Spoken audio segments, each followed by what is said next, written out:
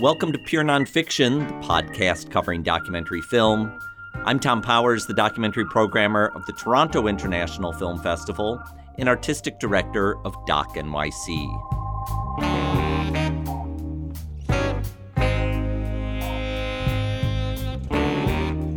On this episode, we discuss short documentaries.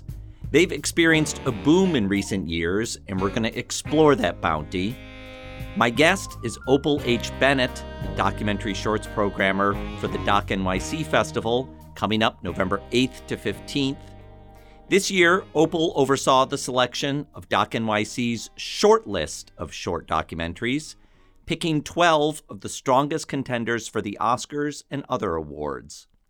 For years, Doc NYC has curated a short list for feature documentaries. This is the first year of giving shorts the same treatment. She joins me at the School of Visual Arts Social Documentary Department. Opal, welcome to the studio. Thank you, Tom. Glad to be here. So before we get to talking about specific films, I want to ask you about your background in festival programming, how you came into being the doyen of documentary shorts.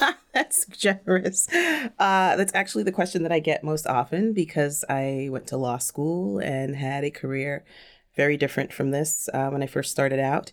So even I wonder sometimes Your mother did not raise you to be a documentary short programmer. And it took a while for her to even be able to answer the question of what it is that I do since I started doing this work.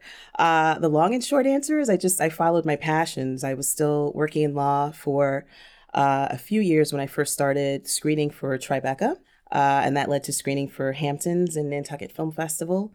I got hired as a programming staff member at Montclair Film Festival, which you're familiar with. I know that well.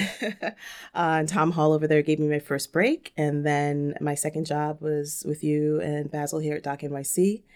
That led to Nantucket, and it's led to many other opportunities. So you have a whole portfolio of festivals where you program for now. I do. I'm working like a West Indian. We always have multiple jobs. And so when we hired you at Doc NYC, we gave you the portfolio of documentary shorts.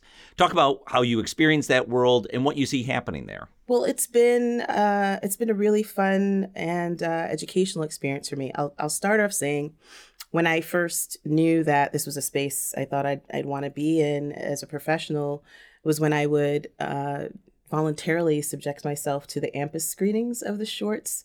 AMPAS, the Academy of Motion Pictures Arts and Sciences. That's right. They screen all the documentary shorts and as well as the animation shorts and live action shorts. That's right. It's become a touring showcase that happens in, soon after they announce the nominees. That's right. And I know from our colleagues at the IFC Center, it's actually one of the big highlights of their year in terms of people coming and watching. Indeed, it's become quite popular, but I was going before it was something that was available in general theaters. I somehow got the inside track to the actual AMPAS screenings for AMPAS members, even though I wasn't a member, but they would sell tickets to the general public as long as you knew about it.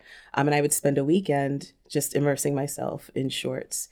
And it gave me, a really great grounding for an eye for the types of films that get attention on that level. So with my work with Doc NYC, it's been really wonderful focusing in the nonfiction space, particularly because this has been a platform for filmmakers to really forge a career making shorts. You're seeing many more platforms like OpDocs and Vimeo and The Atlantic, different platforms who are looking to showcase shorts and also increasingly looking to help produce them. I mean, this is notable because I would say 10 years ago, and maybe even more recently, the main reason to make a short documentary was to have a calling card to move on and make features. It was something you do in film school with probably no hope of ever making your money back on it. That's right. Now that's changed. There's It's not a great moneymaker, but there's chance to get compensated for it with the kind of platforms that you talked about. Amazon, Netflix, I mean, all of the distributors that we have being showcased this year in our programming. It's really exciting. What's also great is that you're seeing like auteurs, if you will, develop in the space where people are looking for, filmmakers coming out of Stanford Documentary School, for instance, or New School or SVA, where we know that they're producing filmmakers who have an eye for short form and will choose to do it because they like the creative expression, but also, can move into the feature side of things as well. So in the years that you've been doing this at Doc NYC, any highlights for you of shorts that you got to curate at Doc NYC that went on to gain a little notoriety? Yeah, absolutely. One comes to mind is last year's The Driver is Red by Randall Christopher. It had its world premiere at Hot Springs, which is just a month before us, and I think we were the third or fourth festival to play his film, and it's a brilliant animated documentary about the capture of Adolf Eichmann. And the film has gone on to play over 90 festivals around the country and internationally, and pretty much wins audience everywhere it plays. Really, really proud of Randall with that film, and it was great to be able to give it platform. So let's get into talking about this year's Doc NYC shortlist. You mentioned New York Times OpDocs. They have 2 films on the short list. The first one we can talk about is probably the most provocatively titled of the 12 films. It's called My Dead Dad's Porno Tapes. Tell us about that film. Yes, My Dead Dad's Porno Tapes is by Charlie Terrell, who takes an incredibly creative and imaginative approach to a very personal film. He uses stop-motion animation, archival footage, and audio recordings, coupled with the voiceover talents of David Wayne, to weave a really beautiful story. He describes a distant relationship that he had with his dad, who he loved very much, but didn't always understand. And after his father's passing, Charlie decides to learn more about his dad through a kind of archaeological dig of his belongings, unpacking memories along the way. Including his dad's collection of porno tapes. He's sifting through all this stuff, trying to figure out who his dad was. One thing he talks about is his dad, who was a police officer by profession, was a pilot by passion, and would always take his kids out to the airfield to fly some small plane. The kids kind of felt it was a drag. Yeah.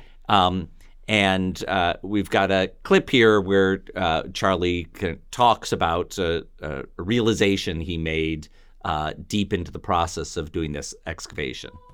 And Charlie wasted all that time at the airfield hiding out in the car, like he wasted so much time combing through his dad's crap, clinging on to VHS porno tapes like they were part of this puzzle. But Greg was never defined by what he carried with him. He was defined by what, after multiple generations, he was finally able to let go. His loving and devoted wife, who would have happily spent the rest of her life with him. When I die, all I ask of you is that you take my ashes and mix them with Dad's, but I just want us to be together. So that's from My Dead Dad's Porno Tapes. You can watch this 14-minute film online at the New York Times or see it at Doc NYC on the big screen with the filmmaker Charlie Terrell in person. Yeah, and in fact, almost all the films we're discussing will have their filmmakers attending Doc NYC. Great opportunity to hear from those filmmakers after you watch these films. Absolutely. So there's another New York Times OpDocs on the short list, and it's called Earthrise. This one really begs to be watched on the big screen. Agreed. The director, Emanuel Vaughn Lee, is documenting the Apollo 8 mission that gave human beings the first chance to see Earth from space in 1968. He interviews the 3 astronauts, and they give a context that might come as a surprise. There was essentially zero interest in images of Earth from space. Nobody told me to take a picture of the Earth. I didn't think about it either.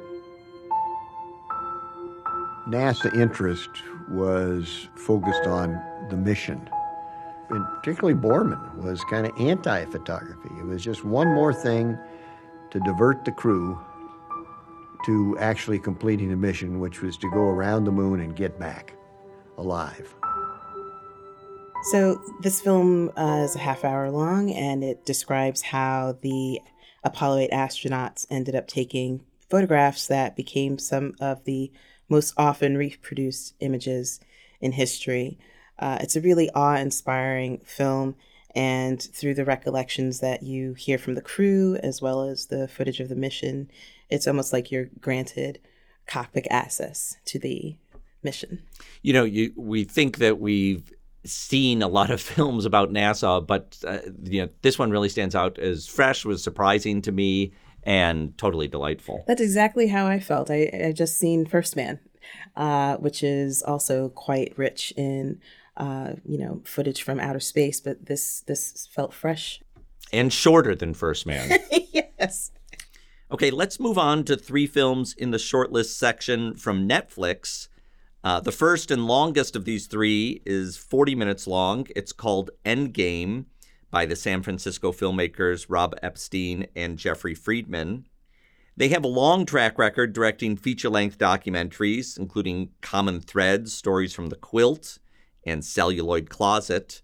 Here's a good example of filmmakers who a few years ago might not have been making a short film because they had such a well-established career doing feature films. But as we said before, we see a lot more filmmakers going back and forth between these two formats. So tell us about Endgame. So of all the selections in this year's lineup, this is the one you should prep for by packing your Kleenex.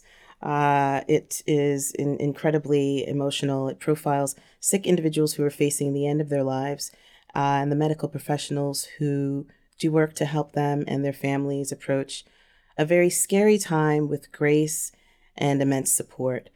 So one of the key characters in this is a doctor named B.J. Miller.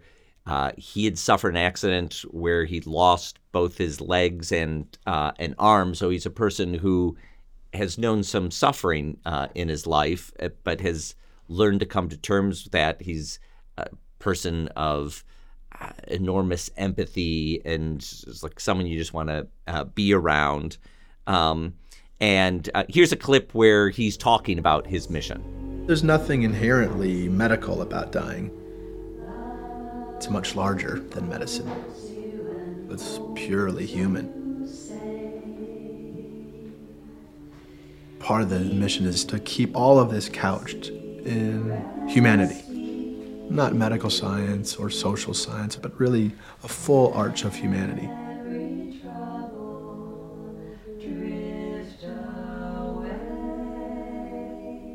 Kindness, total openness, vulnerability, exchange. I mean, it's potent stuff.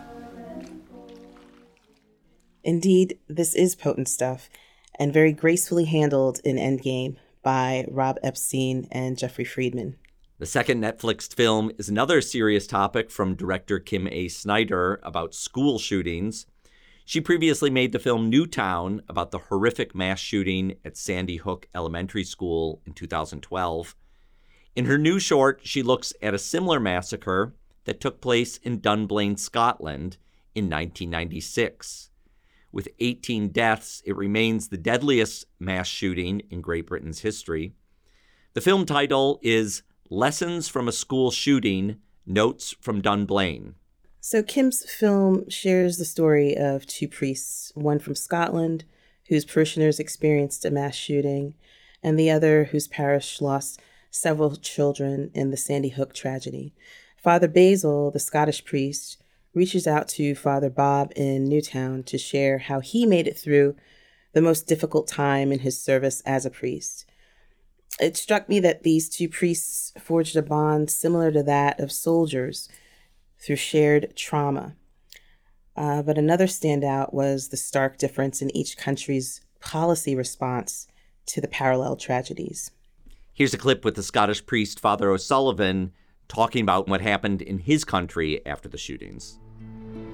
They went down to London, they went out to the House of Parliament, and they did change.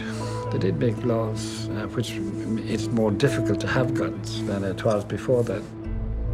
We will outlaw completely higher caliber handguns such as those owned and used by Thomas Hamilton. The film draws a powerful contrast.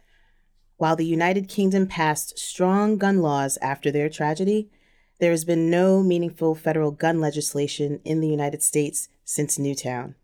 But there have been over 1,600 mass shootings in the U.S. since then.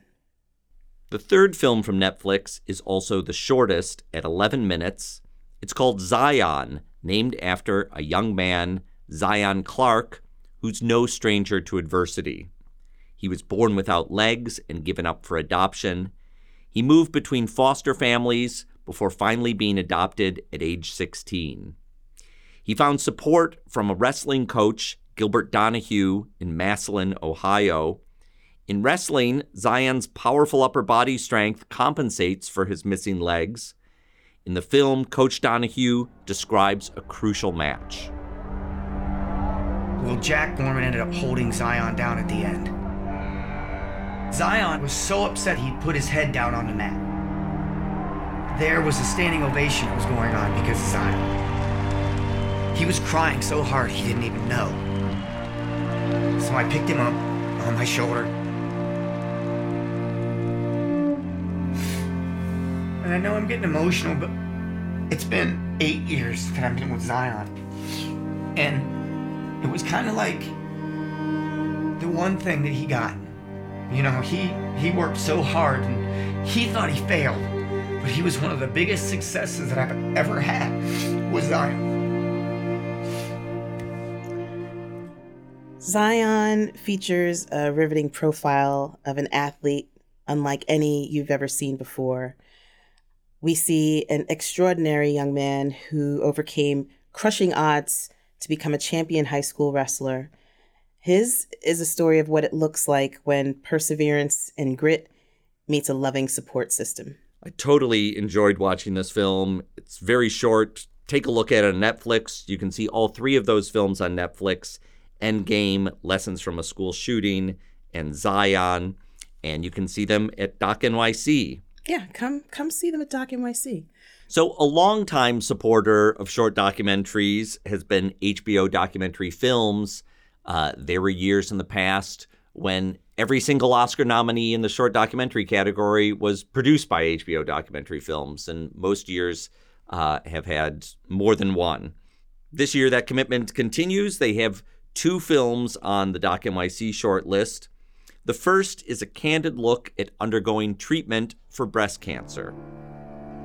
Food Network television star Sandra Lee announced today she's been diagnosed with breast cancer and will undergo a double mastectomy. Lee discussed the diagnosis during an interview with breast cancer survivor Robin Roberts. Sandra Lee recently sat down to talk for the first time about a personal challenge in her life. It's a diagnosis that took her totally by surprise. Sandra Lee is well known as a cheerful television personality and author. She's also the de facto First Lady of New York State as the partner of Governor Andrew Cuomo. In 2015, she was diagnosed with breast cancer at age 48. She chronicled her experience with a video diary. The film is called RX Early Detection, A Cancer Journey with Sandra Lee.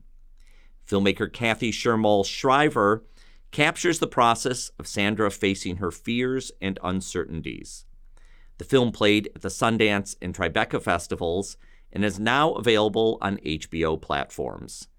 Sandra Lee and her executive producer Kathy Bates will present the film at Doc NYC on November 8th. The second HBO film also has a high-profile advocate in actor Jeffrey Wright. The film is called We Are Not Done Yet, about U.S. military veterans and active duty service members who participate in a workshop led by poet Seema Reza. So We Are Not Done Yet is a really powerful piece that shows military veterans trying to make their way through PTSD and other traumas through performance and spoken word. What's particularly special to see is they get to work with the actor Jeffrey Wright, who's on Westworld and was in Angels in America. And he helps to serve as a creative coach and mentor as they bring this production to stage. So this film is going to be launched on HBO on November 8th to coincide with Veterans Day. And Jeffrey Wright will be at Doc NYC that day on November 8th to present the New York premiere. Very much looking forward to that evening.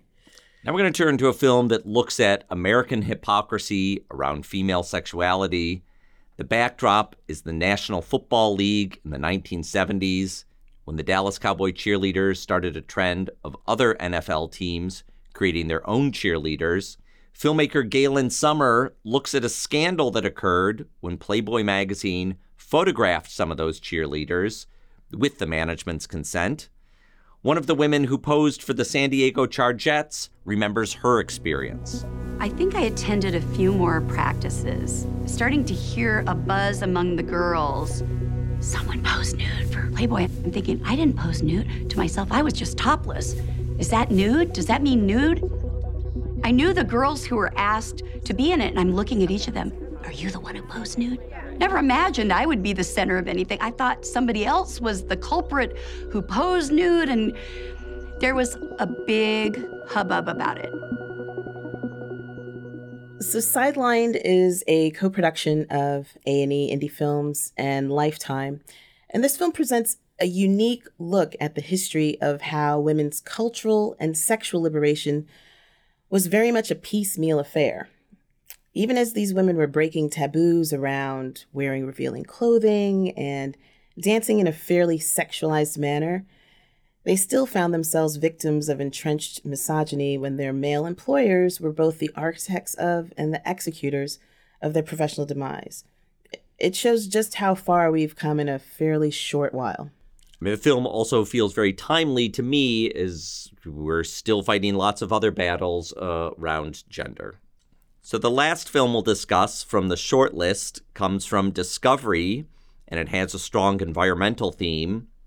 Take Back the Harbor is by two experienced directors, Christy Jacobson and Roger Ross Williams.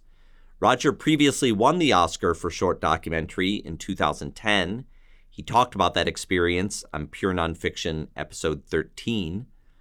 This new film, Take Back the Harbor, looks at a New York high school that's helping to revive the city's waterways. This high school is along the same lines of the specialized high schools LaGuardia and Bronx Science, but these students specialize in the harbor in a school that's located on Governor's Island and gives them close access to the water, which they use for their studies and their experiments. In this clip, the students share what they've learned about the oyster population. Oyster beds really were just what made the Hudson River and the East River such a hub of life. Oysters also, they filter like 50 gallons a day of water. It's a lot of water, and that's per oyster. You know how all the hot dog stands are pretty much on every corner, everywhere in New York City? It was like that with oyster stands. Everybody could not stop having oysters, and then after a while, they ran out, and what are you gonna do? You can't put them back in because you ate them all. Well, there are no more oysters in New York Harbor because we've overfished, we've polluted, and we've dredged the harbor, and we just completely ruined all the natural habitats and natural reefs that were there at one point. They're gone, and there goes the harbor with it. In Take Back the Harbor, we watch these students participating in a project that seeks to rehab the harbor through growing the oyster population to 1 billion oysters. And I have to say, of all these films, the one that gave me the most hope was watching the young people in Take Back the Harbor. It was also educational. A lot of the films you see talking about environmental concerns sound like there's no answer. It was really nice to see in this story, wow, the harbor could actually be in better state within our lifetime. Also, for those of us who live in New York City, I think the harbor is something that we, take for granted, don't really think about. And it's wonderful to see these teenagers giving more thought to it than most adults do. So we've told you about several of the films in the Doc NYC short list for short documentaries, and you can explore the full list on the Doc NYC website, docnyc.net. Opal, that's just one section of the shorts at our festival. Give us the big picture of what happens with short documentaries overall. So when I began at the festival 4 seasons ago, we were approaching about 500 total submissions in the shorts category. This year, we officially broke 1,000 submissions. And I've got to give a shout out to my associate shorts programmers, Whit Davis and Megan Leonard, as there's no way I could have gotten down to 9 programs and 102 shorts without their keen tastes. So you've got these 9 programs. Each one has a theme to it. Describe how those are organized. Well, as we go through all of the submissions, we're firstly looking for the films that stand out to us as just being strong work. There's strong themes, interesting subjects to pull you in. And then as those begin to cluster into areas where you can find a thematic through line, that's how I make the final selections. So I've got 9 this year. We'll be able to talk about a portion of them, but a new thing that we're also doing as part of the Doc NYC Pro section is panels specifically focused on short form content. So we're going to be providing a comprehensive set of offerings, both for fans of short films and makers of them. Or people who want to make them. Or people who want to make them. That's part of our Doc NYC Pro section. You can find out more on the website about that. We have time to talk about 3 of those sections. There's one called This is America 2018. Tell us about that section. So this was a theme that emerged after we identified a cluster of strong characters that happened to be in films where the cities in which they were set were also key elements of the story. I thought these films together really provided an interesting snapshot of present-day America. And of course, it being 2018, there was a politically focused film, namely Angela Tucker's All Skin Folk Ain't Kinfolk, which is having its world premiere at Doc NYC. Another great title. Yes. It follows a race between 2 Black female candidates to become the first Black female mayor of New Orleans. But each of these women present very differently, and it's those presentations that provided a springboard for discussions around how both voters and the media engage with Black women candidates. And of course, the film is made by a Black female who herself is from New Orleans, so she provides a very interesting perspective in the storytelling. Here's a clip from All Skin Folk Ain't Kinfolk.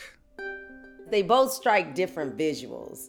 One is sharp and polished in physical appearance. One of them is like high fashion. The other is sort of, folksy, regular people in physical appearance. Regular, like boots on the ground, let's get this done. If you want to get things done, you've got to fight for it. Latoya Cantrell, mayor. And then one of them kind of speaks more, genteel and poised and, that kind of stuff. I am the only candidate who sat on the bench and looked crime in the face day in and day out for a decade. And the other sort of speaks real emphatically, almost even like in the cadence of like a sermon. So I am not running to be the first of anything, but I am running to be the best mayor that we need to lead New Orleans forward. That's from All Skin Folk Ain't Kinfolk, playing in the section This is America 2018 at Doc NYC. The second program I'd love to highlight is the first time we are featuring a collection of all animated documentaries. It's called Drawn Together. Let me tell you a bit about one of the films in the section, Lottie, That Silhouette Girl by Elizabeth Beatrill and Carla Petullo. Lottie Renninger was a pioneer in animation long before Walt Disney, and her 1926 feature-length film, The Adventures of Prince Ahmed, is the oldest surviving feature-length animation. Lottie, That Silhouette Girl features voiceover from Lottie herself as she describes key points in her life and art and describes life with her husband and creative partner, Carl. Here's a clip where she's talking about her first film in 1919. It was a ballet of just a dance between two people, you say. It was called The Ornament of the Loving Heart. And I still have that little figure of there, and I've never made a better one. I haven't improved at all. My husband, he was an art historian, or whatever you call it. We had 42 years together, quite a thing.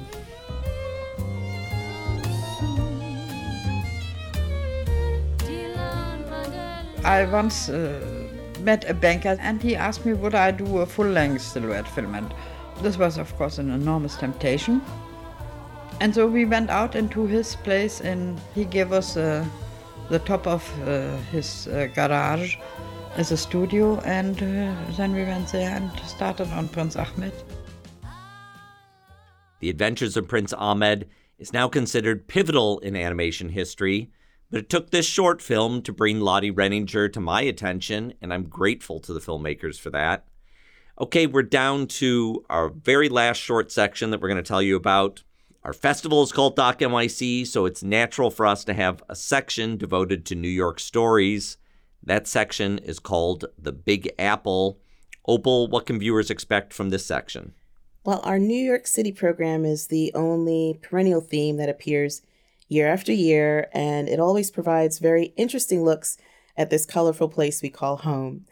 It also gives me the creative challenge of coming up with new ways to say New York. In this year's program, the stories include a profile of an Olympic fencer from the Bronx, a musician who helps cultivate a bluegrass scene in the city, and a stand-up comedian and correspondent on The Daily Show who found himself engaging in anti-prejudice activism after the election of Donald Trump. So that comedian is Asif Mandvi. Here is a clip from his film, The Accidental Activist. But there's very few people who are like, I hate comedy.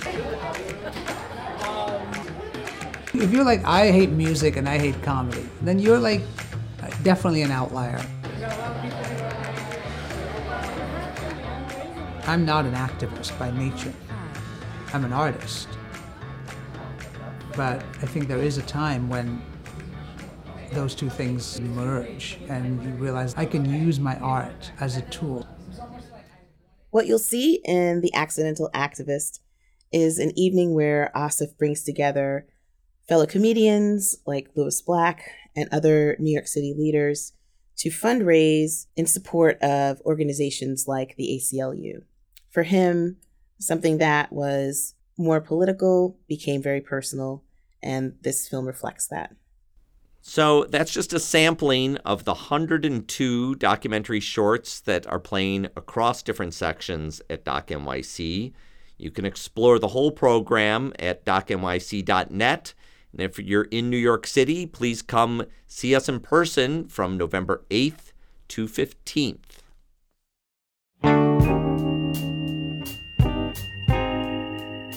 I want to thank Opal H. Bennett for joining me, and thanks to our team, series producer Sarah Moto, sound recordist Eric Spink, sound mixer Tom Micah, and web designer Cross Strategy. Our theme music is composed by Andre Williams, and our executive producer is Rafaela Nehausen. I'm Tom Powers. You can follow me on Twitter at THOMPowers. Pure Nonfiction is distributed by the TIFF Podcast Network. You can read our show notes, learn about live events, and sign up for our newsletter at purenonfiction.net.